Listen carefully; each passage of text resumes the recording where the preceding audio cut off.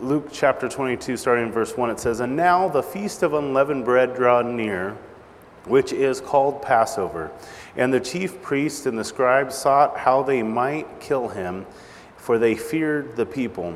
Then Satan entered Judas, surnamed Iscariot, who was numbered among the 12.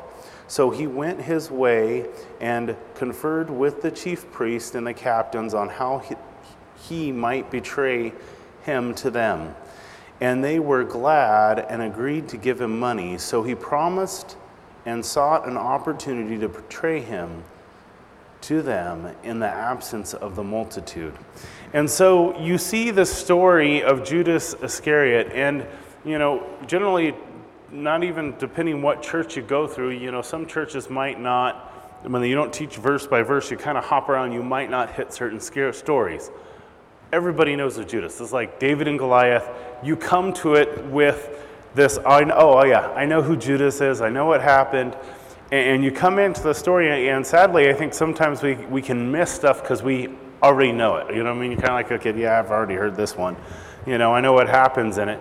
And especially when you're raised in church, you kind of have these stories, but to slow down and look at these and go, okay, what's God doing? What's God revealing? And that's where I almost wish we could just rename the people in it so you kind of have a fresh look at it.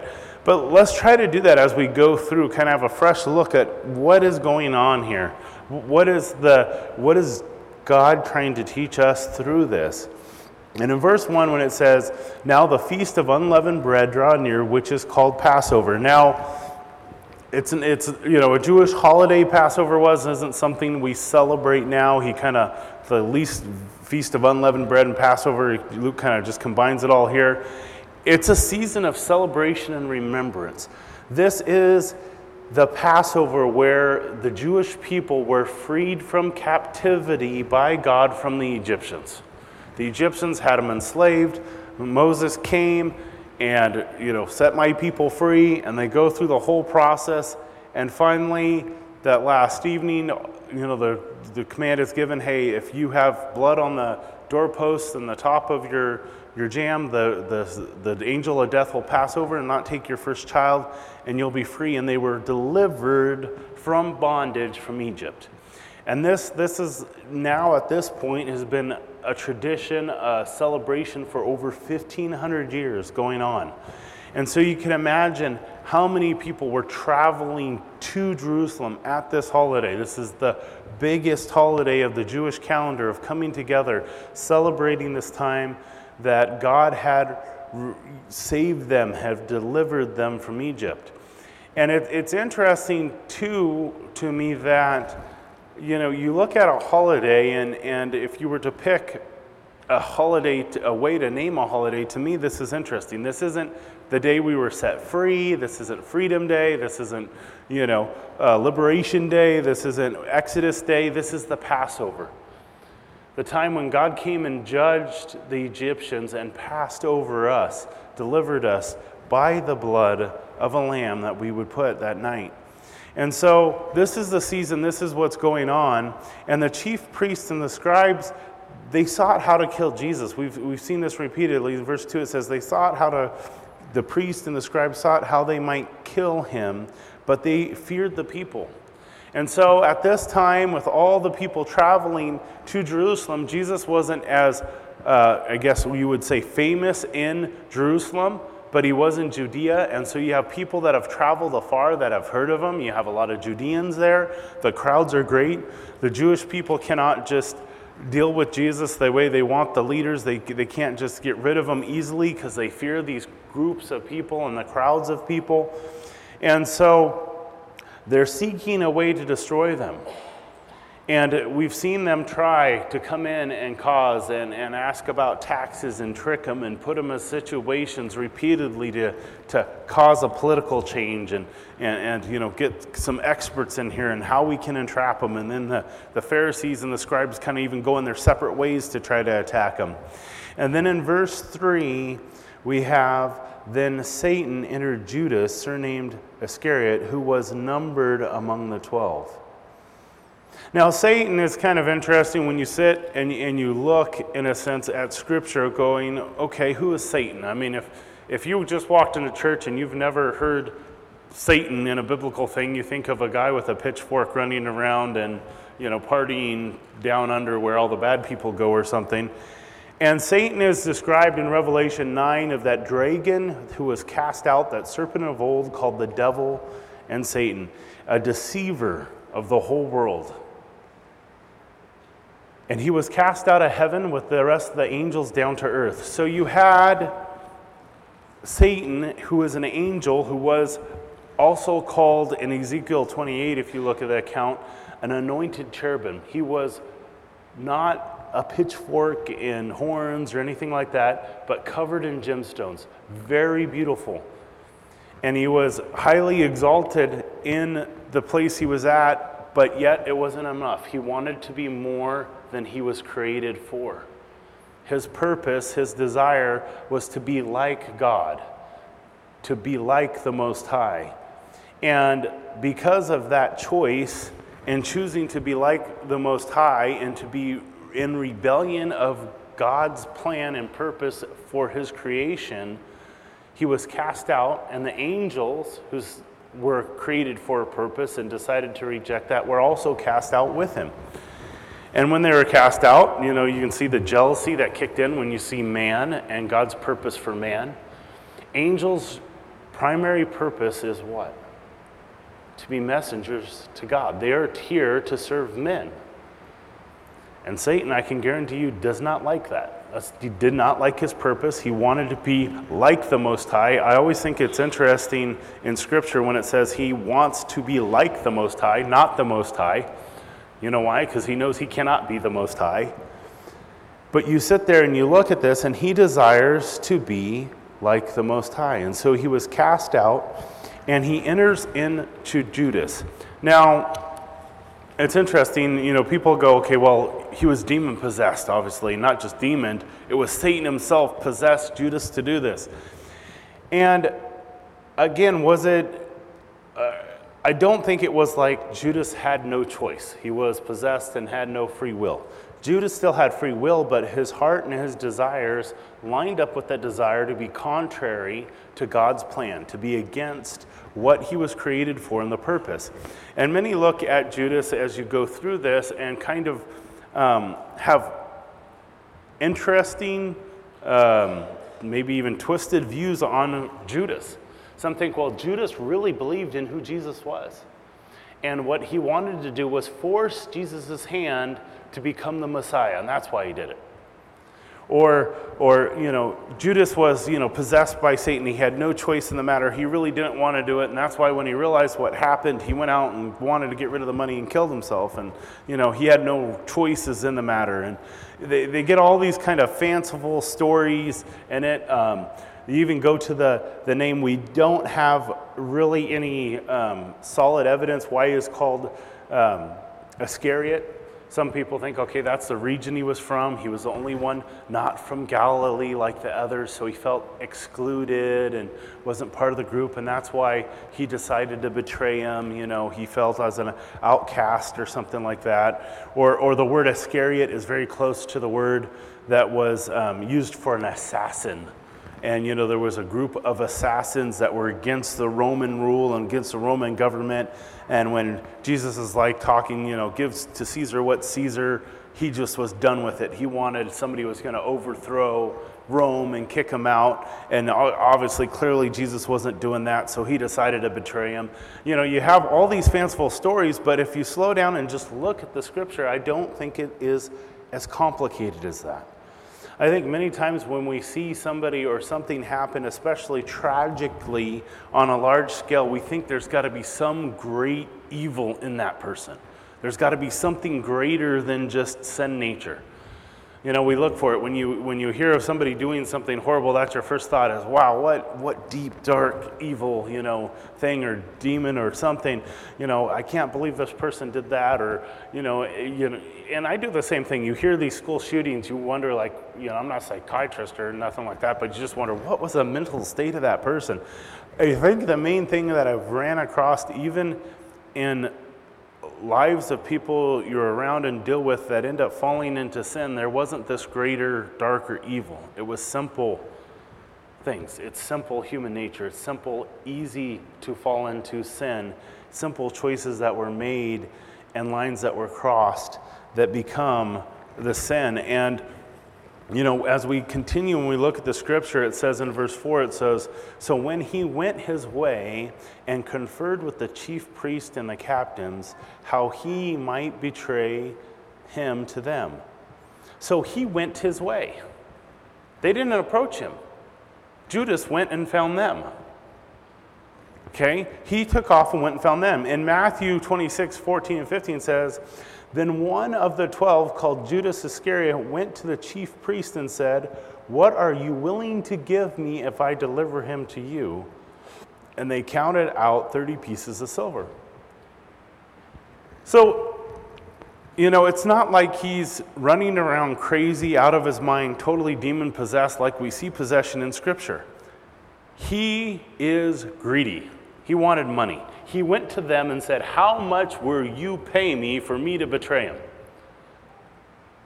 That doesn't seem like some great sinister thing. I mean, it's just simple. He desired money and the things that come along with money. He got to the point maybe realizing, man, Jesus is talking about the whole Jerusalem falling down and all this stuff going crazy. I'm not up for the suffering thing. I was good when it looked like we were going to rule and reign and I was going to have a nice seat and position. But now this isn't looking good, and you know what? I just want some money. I'm going to deal with this. Judas is the one, when the perfume was poured out, go, "Oh, look at all the waste of this money. It could have been used for the poor." He's the one entrusted to take care of the money and those things. And it's interesting to see this. He was simply greedy. He was just after the money. He was self-seeking. He was worried about himself. And he sought after. The Jewish leaders didn't come and find him and, "How much can we give you? What if we bribe you with this?" He went to them. His heart was after those things. And they were glad.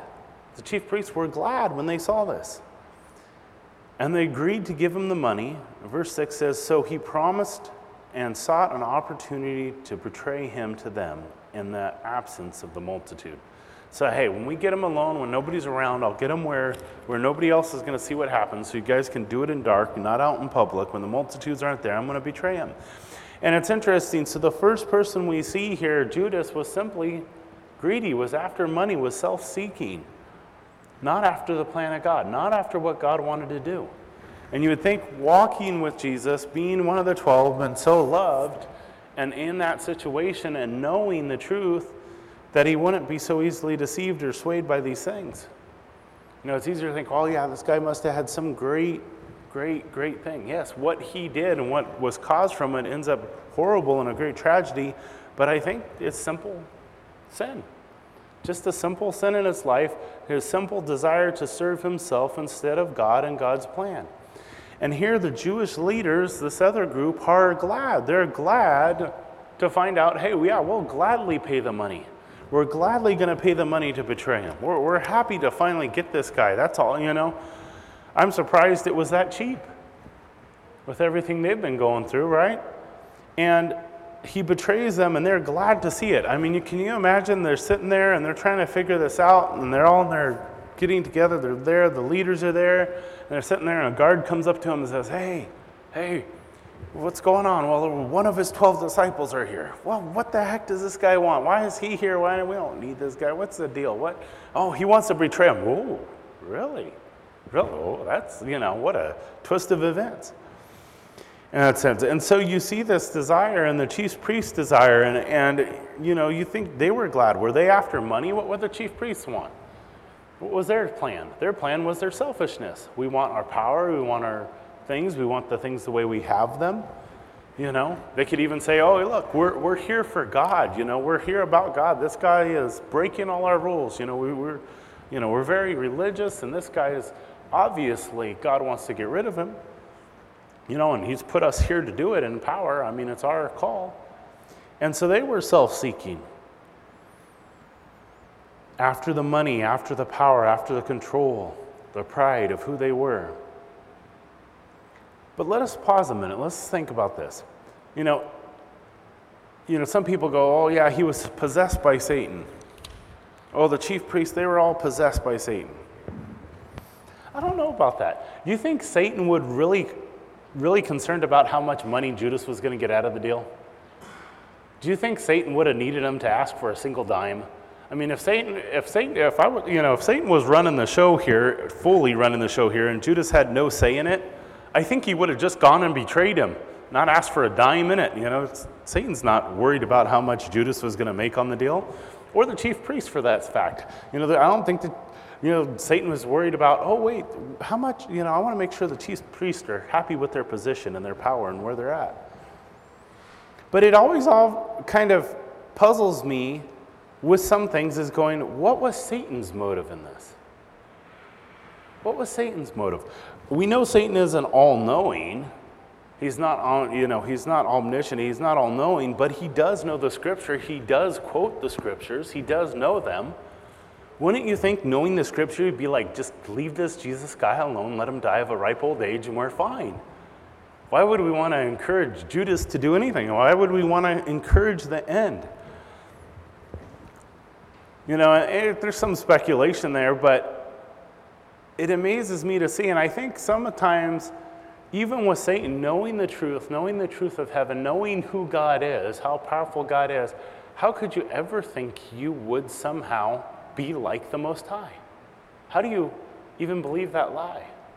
And again, he believed that lie and continues to believe that lie. And I think many times when you look at Satan and you see people believing a lie that is just so absurd, it's like, how can you believe that? Because you've told it to yourself. You see a situation, everybody knows the truth of what happened, and they're convinced, because they've convinced themselves that, no, that's not what happened.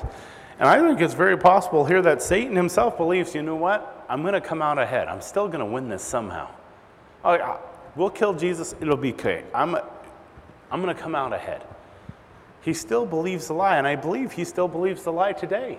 Even after the cross, even after the fall, either he's just vengeful to the end, or somehow he's hanging on because he thinks something's going to change to his advantage.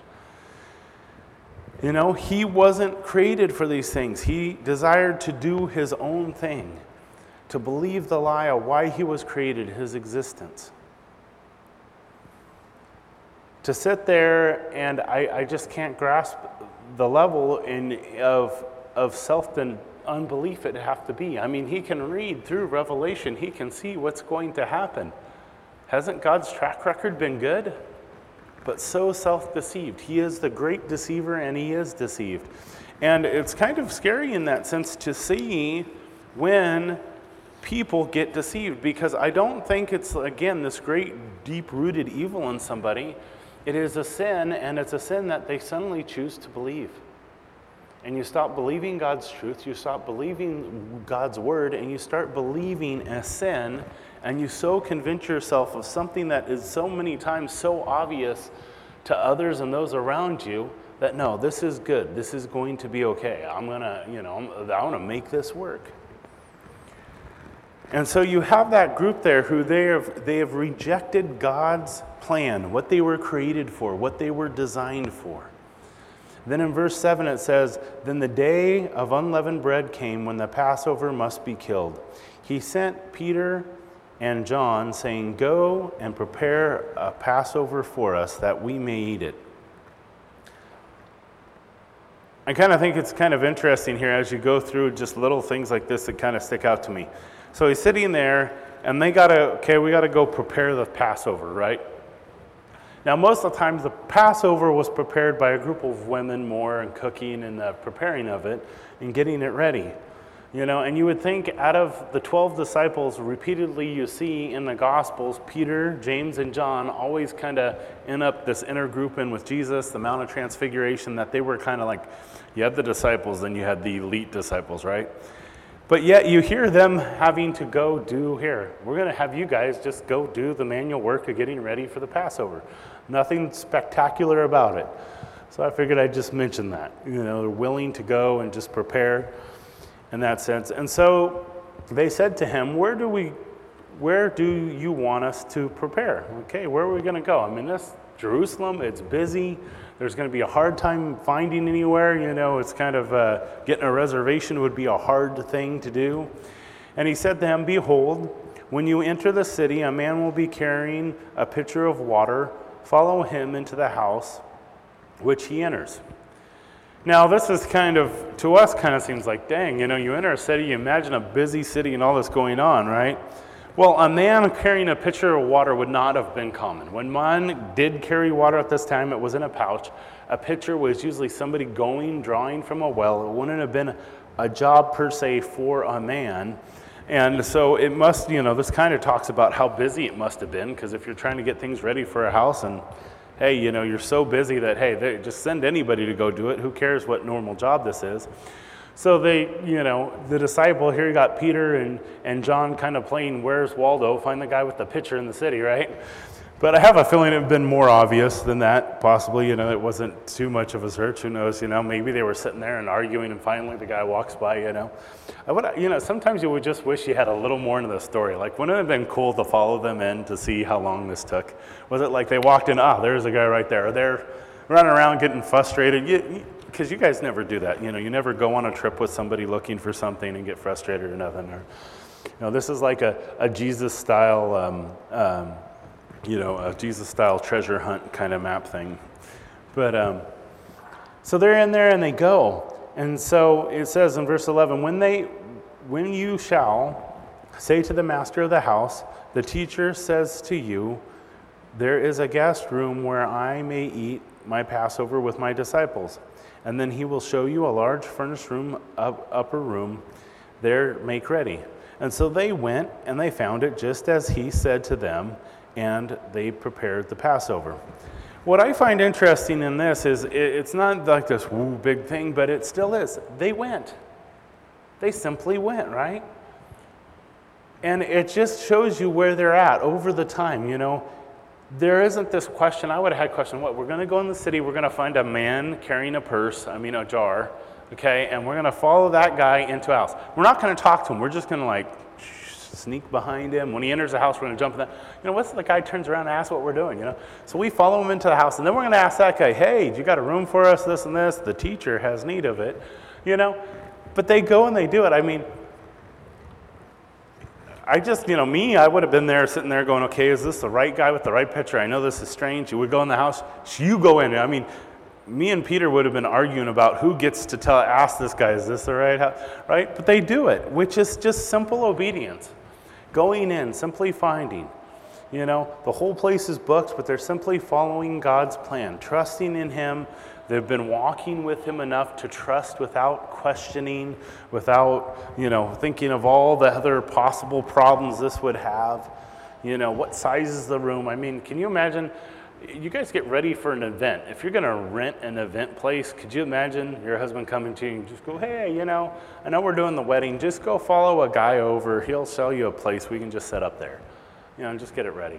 And it ain't going to happen. And so they went, they trusted. In verse 14, and when the hour had come, he sat down with the 12 apostles with him. And he said to them, with great fervent desire, I desire to eat this Passover with you before I suffer. Fervent desire, a burning, a yearning, a desire, something that's consuming is the thought, like a furnace. It is consuming. The desire has been consuming. He's been waiting for this. This time. This isn't their first Passover they've spent together, but this one is definitely going to be different. It's in a place and it's set apart and almost somewhat of a secret place. Reminds you, Judas is waiting for an opportunity to catch him. And actually, it seems like a good time. If everybody's sharing a meal and is indoors, it would be a good place. And so Jesus kind of sets this up. You can see it kind of maybe being done a little more in secret because he has so many things he desires to share with them. And if you like homework or don't like homework, if you read through John, the Gospel of John, chapters 13 through 17, kind of goes over the things he shares before this meal with his 12 disciples. You think of the time that they're ready, their hearts are ready. He knows this is the time, this is the hours, it's going to be short, my suffering is coming. And this desire is there. The purpose, the 3 years, the calling him from when he called him, knowing that this day, this moment is coming. It's fervent desire. I mean, you think of everything leading up to this. The anticipation, the things that would be driving you nuts up to this moment almost as a person, as Jesus was walking towards this. He desired to meet with him, this last kind of get together and go over things and lay out things. It's interesting how all four Gospels have this, but John expands on this so many more, where it's through 4 chapters this last evening, what's going on. Now, Matthew, Mark, and Luke all are written fairly close after the crucifixion, where John, the Gospel of John, is written about 90 years after. And I think sometimes when something happens right away and you write it down, you don't realize the extreme importance of some things. And I think as John went on and he continued to walk with the Lord for so many years, he realized how important those things on that night were and laid them out in the scripture. And so that's where I think John kind of expands on it, on how important these things were. If you sat down and you were going to a loved one who was leaving you, who was passing away, and they say, hey, I want to spend the last meal with you, a last evening, a last thing, I want to give you the last advice. You'd be all ears and you'd expect of what you would hear them to be very important. There was a theologian who was teaching at a college, and it's been a while since I forgot his name. I told the story years ago, but he was teaching, and he was a theologian and studied and all this back in the 1800s, and he was teaching in a seminary, just one of their weekly morning kind of devotion things. And when he was done teaching, he kind of just leaned forward in the pulpit. And they waited, and then they realized he passed away in the pulpit. And then I have a feeling there was a lot of students going, what did he just say? Here you have this great theologian who studied all these things, and you just heard his last teaching, and that was the last thing God wanted him to say. Maybe would have paid attention a little better, yeah. And so that night, Jesus' heart being poured out. Verse 16, it says, for I say to you, I will no longer eat until it is fulfilled in the kingdom of God. 17, and he took the cup and he gave thanks, and he said to them, take this, divide it among yourselves. For I say to you, I will no longer drink of the fruit of the vine until the kingdom of God comes. And so as the Passover supper goes on and they go through the tradition of it, there's usually about 4 cups given. So when he talks about, hey, this is a cup I won't drink or eat it again, it's like not during this meal, but after this meal, this is the last time, until the kingdom comes. And so even though the disciples have heard all the things that are going to pass, that he's going to suffer, that he's going to die, I'm sure they're hoping okay, so does this mean before we have dinner next week, before the next feast, before the next Passover, the kingdom of God's coming? Is this, I'm sure there's a little bit of hope there, and they sit there and he talks about, hey, this, I'm not going to eat or drink of this cup again. But then over this Passover, everything changes. Everything changes for these 12 disciples. Everything changes for the whole world. In verse 19, he says, and he took the bread, he gave thanks, and he broke it. And he gave it to them, saying, this is my body, which is given for you. Do this in remembrance of me. Likewise, he also took the cup after the supper, saying, this is my cup of a new covenant in my blood, which is shed for you. Now, this is totally different. This is shocking. This is radical for them. Even to this day, in a Passover, traditional Passover Seder, the bread is brought out, and so, there's a prayer. This is the bread of our affliction. Give it to the lost, give it to this. There's a whole tradition for this, and Jesus brings out these symbols that have been symbols for over 1,500 years and says, now here, break this bread. This is my body broken for you. Take and eat. At this point, the disciples are all ears. The tradition's over, and they're wondering what is going on here. He's messing this up, or what did he just say? Right? This is my body given for you. This is my blood that's going to be shed for you. And it's easy to think from our point of view, we know what happens, we know what goes, we've done communion so many times, but could you imagine hearing this for the first time as you sit there? If your loved one comes and says, hey, my body's going to be broken for you, my blood's going to be shed for you. What would you say? What would your response be? No, it can't happen. What would happen at this point, right? The heaviness of the room, what would be going on, picturing in your mind. But yet, just as the disciples went off and trusted the plan of God, here Jesus is with a fervent desire, fulfilling the plan of God in his life. What he came for, what he was designed for, what his heart was to come, to be the Savior, to go to that cross. Obedient to the Father, even in the Garden of Gethsemane as he prays, let this cup pass from me if there be any other way. 33 years of life to come to this point. 33 years of life to come to this point. Verse 21 says, but behold, the hand of my brother or betrayer is with me on this table. And truly the Son of Man goes as it has been determined, but woe to that man whom he is betrayed. It's interesting that here Judas had a free will. We can see his choice. We can see his desire for the money. He goes, he gets the money, but yet these things have been determined. Knowing the heart, knowing what he was going to do has been determined for over 4,000 years. Since the beginning of creation, this day, this hour, his betrayal was known, and yet Jesus selected him, walked with him, loved him. And even, I believe, even after the betrayal, repentance was available to Judas. He had a choice. This did not need to be his end. This one sin did not need to take him out. It was just that, sin, self-seeking, self-desire, a rejection of God's will, and at any point he could have repented. Even after this, I believe he could have repented, been in the Garden of Gethsemane, seen Christ on the cross, been there with the 12.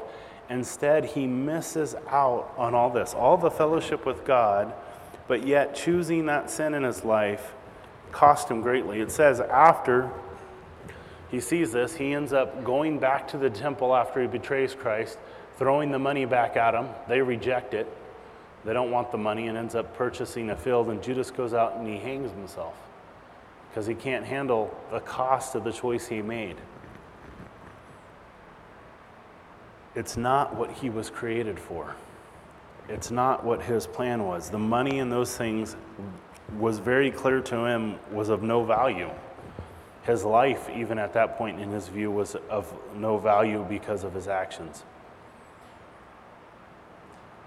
Verse 23, it says, and they began to question among themselves which of them it was who would do this thing. It's interesting when they sat there, and you can sit there and you can look at a situation and go, oh yeah, there's got to be some kind of great evil in this person. There's got to be something, sinister or something. But yet with the 12 men who sat there, who lived and walked among each other for 12 years, they couldn't even figure out which one it would be. Even when in the other gospel, when Jesus says, go do what you have to, they didn't know why he left. Last time I checked, if you saw somebody running around that was demon-possessed without a free will, there isn't a debate. 1 out of 12 would be pretty easy to spot, right? It's just that rejection of God's plan for their life. So we see the Jewish leaders rejecting God's plan for their lives, and the position and the calling on their lives to be a representation of God to the world. to see the Messiah, to be waiting for the Messiah. We see Judas rejecting God's plan for his life, trying to fulfill happiness in life in his own way. We see Satan rejecting God's creation and design for his life. And then we see these simple two, Peter and John, just simply trusting God and following a simple plan. Nothing great, no grand scale here, right? And then you see Jesus on the grandest scale, on the most amazing thing, following God's plan on his life. Both ends of the spectrum, right? If I told you, hey, I want you to go find some guy in the city with a pitcher. I said, okay, Lord, I'm going to go do it. It's not a hard task, right? And there's no great leap of faith there. To be willing to go to the cross, knowingly go to the cross, to give your life for someone else, to sacrifice your life to serve God's plan in your life. Whew. Both ends of the scale there. I think we all want to, think, wow, Judas was a monster. I mean, woe to that man. You look how horrible that was. Woe to this person. Sin is a monster. That is. And all of us can be a monster in here. All of us are capable of horrible destruction. All of us are capable of doing what Judas did here. All of us are capable of being just like the chief priests in those things. And it simply comes down to, are you willing to seek yourself and your plan, or are you willing to seek God and his plan for your life? And I think we can kind of all do it on a different scale. And what's amazing is, with the story of Judas, you see the reaction. It's not like a TV show these days. You never see the consequences of sin on a movie, do you? Or if it does, it's made better somehow. They don't ever show the consequences of sin. They show you, men who have played football and sports and did physical things.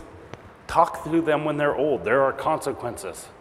These pains come back. These things like, relationships, all the things. You see these two people run off in love and they leave their spouse in this situation. And it's like, can't you just do a movie and the closing credit shows the child support check and alimony check after that? Like, hey, by the way, this just happened later. They lived happily ever after and ended up in a lawsuit over the house. And you just never see the result of those things. But sin does that. Judas was left with nothing. That money came to have no value in his life. It had no result. And when you do not seek God's plan and purpose for your life, that's where you're left. What's amazing is we can go through this story and we can now, as you think of Judas Iscariot, you can think, man, somebody just rejected God's plan for his life. But are you going to simply obey God's plan for your life? What is God's plan for your life? It's amazing to see when you go and you sit. We were up at, took some of the kids up because some are suffering from chickenpox at home. Up and we got away for a night up in Twain Harte. At a cabin we could borrow and stuff, and just sitting there early in the morning, and it doesn't matter where you're at. I can be sitting in the beautiful mountains, and I know there's cabins with sinners and mountains. I can be down here in the city, and there's two groups of people. It doesn't matter their race or gender or any of those things. There are two groups of people. There are people that are rejecting God's plan for his life, that are lost, that are going to end in destruction, and those that aren't. And those people that are simply obeying God. And it's amazing and a blessing to see those who are simply obeying God, and it grieves and you pray for those who are rejecting God's will, because we see where it ends. Those who are deceived, those who are, insisting to go do something. You see that in little children so many times. They're insisting they want something they can't have, or jumping off something, taking little Aaliyah to the lake in the water. She insists to do stuff, and then you realize, no, you cannot breathe underwater. You got to keep your head above. No matter how much you want that, you can't have that, especially when they're little. And that's the thing is, what does God create us for? And I think so many times we can get so busy just with life and stuff to go, okay, God, what do you want me to do? And we think of the big thing, well, God wants me to, and so many times it's just such a simple thing, just simple little things. Just to be obedient in the little things. Because just like a godly life looks and a righteous life, it's those little choices of obeying God each and every day. And then one day you look back and go, wow, God accomplished that huge, amazing thing that gives glory to him in my life. All I know was I was simply obeying in these little things and he did all the work. But the same happens with sin. It's a little choice here, a little compromise. I'm just going to, and it'll be okay. It's just, I can deal with this anytime. It's just a little sin, it's okay. And then a little justification, a little more justification, a little more justification. And then you've now created something that you cannot bear the cost of. You want to have nothing to do with it. Just like Judas, you want to get rid of that money. You don't want to have anything to do with it. And your heart cannot even bear what it's done. It's those little choices. And so many times, we talk about reading through the Bible. We got the reading plan out there and stuff. But that's where it comes down to it in the morning. Wake up and go, God, what do you want me to do just today? God's grace is for your past and other people. You're sitting here and you're blowing it. God's grace is for your past. For this morning, for tomorrow morning, for the rest of the day, he calls you to simply obey. Obey. The future, stop worrying about it. He's got that covered. At this point, that Peter and them, they could be pretty freaked out about the future, right? Could you imagine how scared they were of the things Christ was talking about? The fear. We are going to lose our Savior. He's going to be crucified. He's going to die. Is that a scary thing?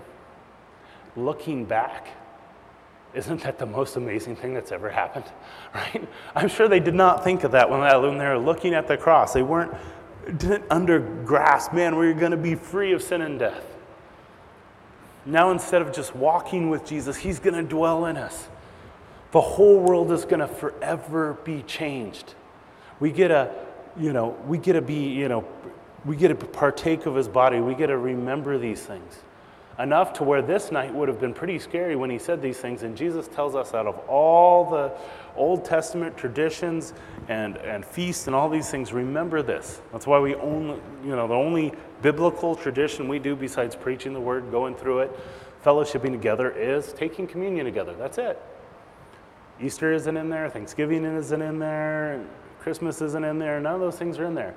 Taking Passover, remembering that we have that relationship with him, that we are now not just separated from him, not that we're walking with him, but that now he can dwell in us and guide us, that we can have confidence that God's plan's working in our lives, even when it seems scary, even when things seem hard, even when your kids all start to have chicken pox.